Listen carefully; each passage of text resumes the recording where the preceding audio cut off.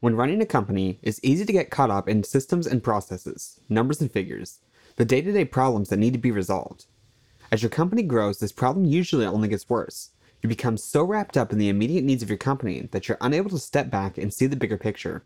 And unfortunately, this type of mindset often becomes reflected in the company's leadership, which has an even more devastating effect on employees.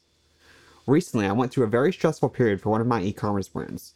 Orders surged as buyers switched to online shopping shortly after the COVID-19 pandemic began, and it became incredibly overwhelming for my staff and I. In fact, it became so stressful, I began to wonder why I was putting myself through this at all. My employees were pretty stressed out as well. Now, to make things even worse, we weren't sure when there would be an end in sight. While orders continued to increase, we were also unable to hire and had to change systems around to accommodate social distancing requirements as best as we could. In other words, we had more work to do, but a less efficient way to actually carry it out. Finding meaning in suffering. I recently read back through the brilliant book Man's Search for Meaning by Viktor E. Frankl. Viktor was a psychiatrist that described his experiences and observations while forced to work in a Nazi concentration camp. One of his key observations was that people who were able to find some sort of meaning to their suffering fared much better than those who found their suffering meaningless. Now, obviously, what my team and I went through is not even remotely close to the horrors experienced by Viktor Frankl. However, with this concept in mind, I tried to see if I can find a way to apply it anyway. I began to look for ways to show my employees, and myself for that matter, how the work we were doing actually had a real impact on actual people's lives.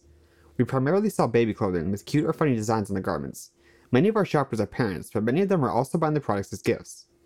I reminded my employees that there were thousands of babies wearing our clothing at that very moment, that the designs gave parents another reason to smile every day, that gift shoppers were able to form better friendships by choosing the perfect gift, that countless parents have used our clothing for pregnancy announcements or gender reveals, moments that they would remember forever.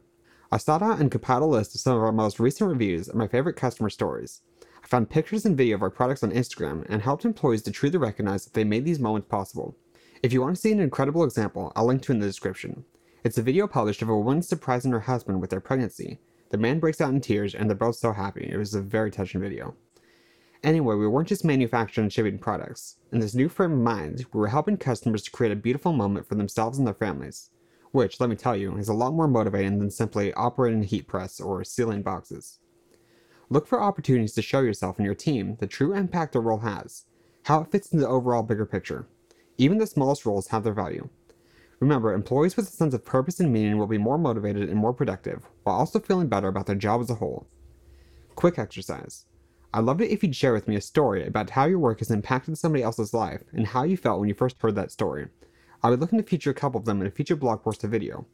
If you don't have a story you've received from one of your customers, share with me what you do and how it's improving the lives of others, even if it's only in a small way. I look forward to hearing from you.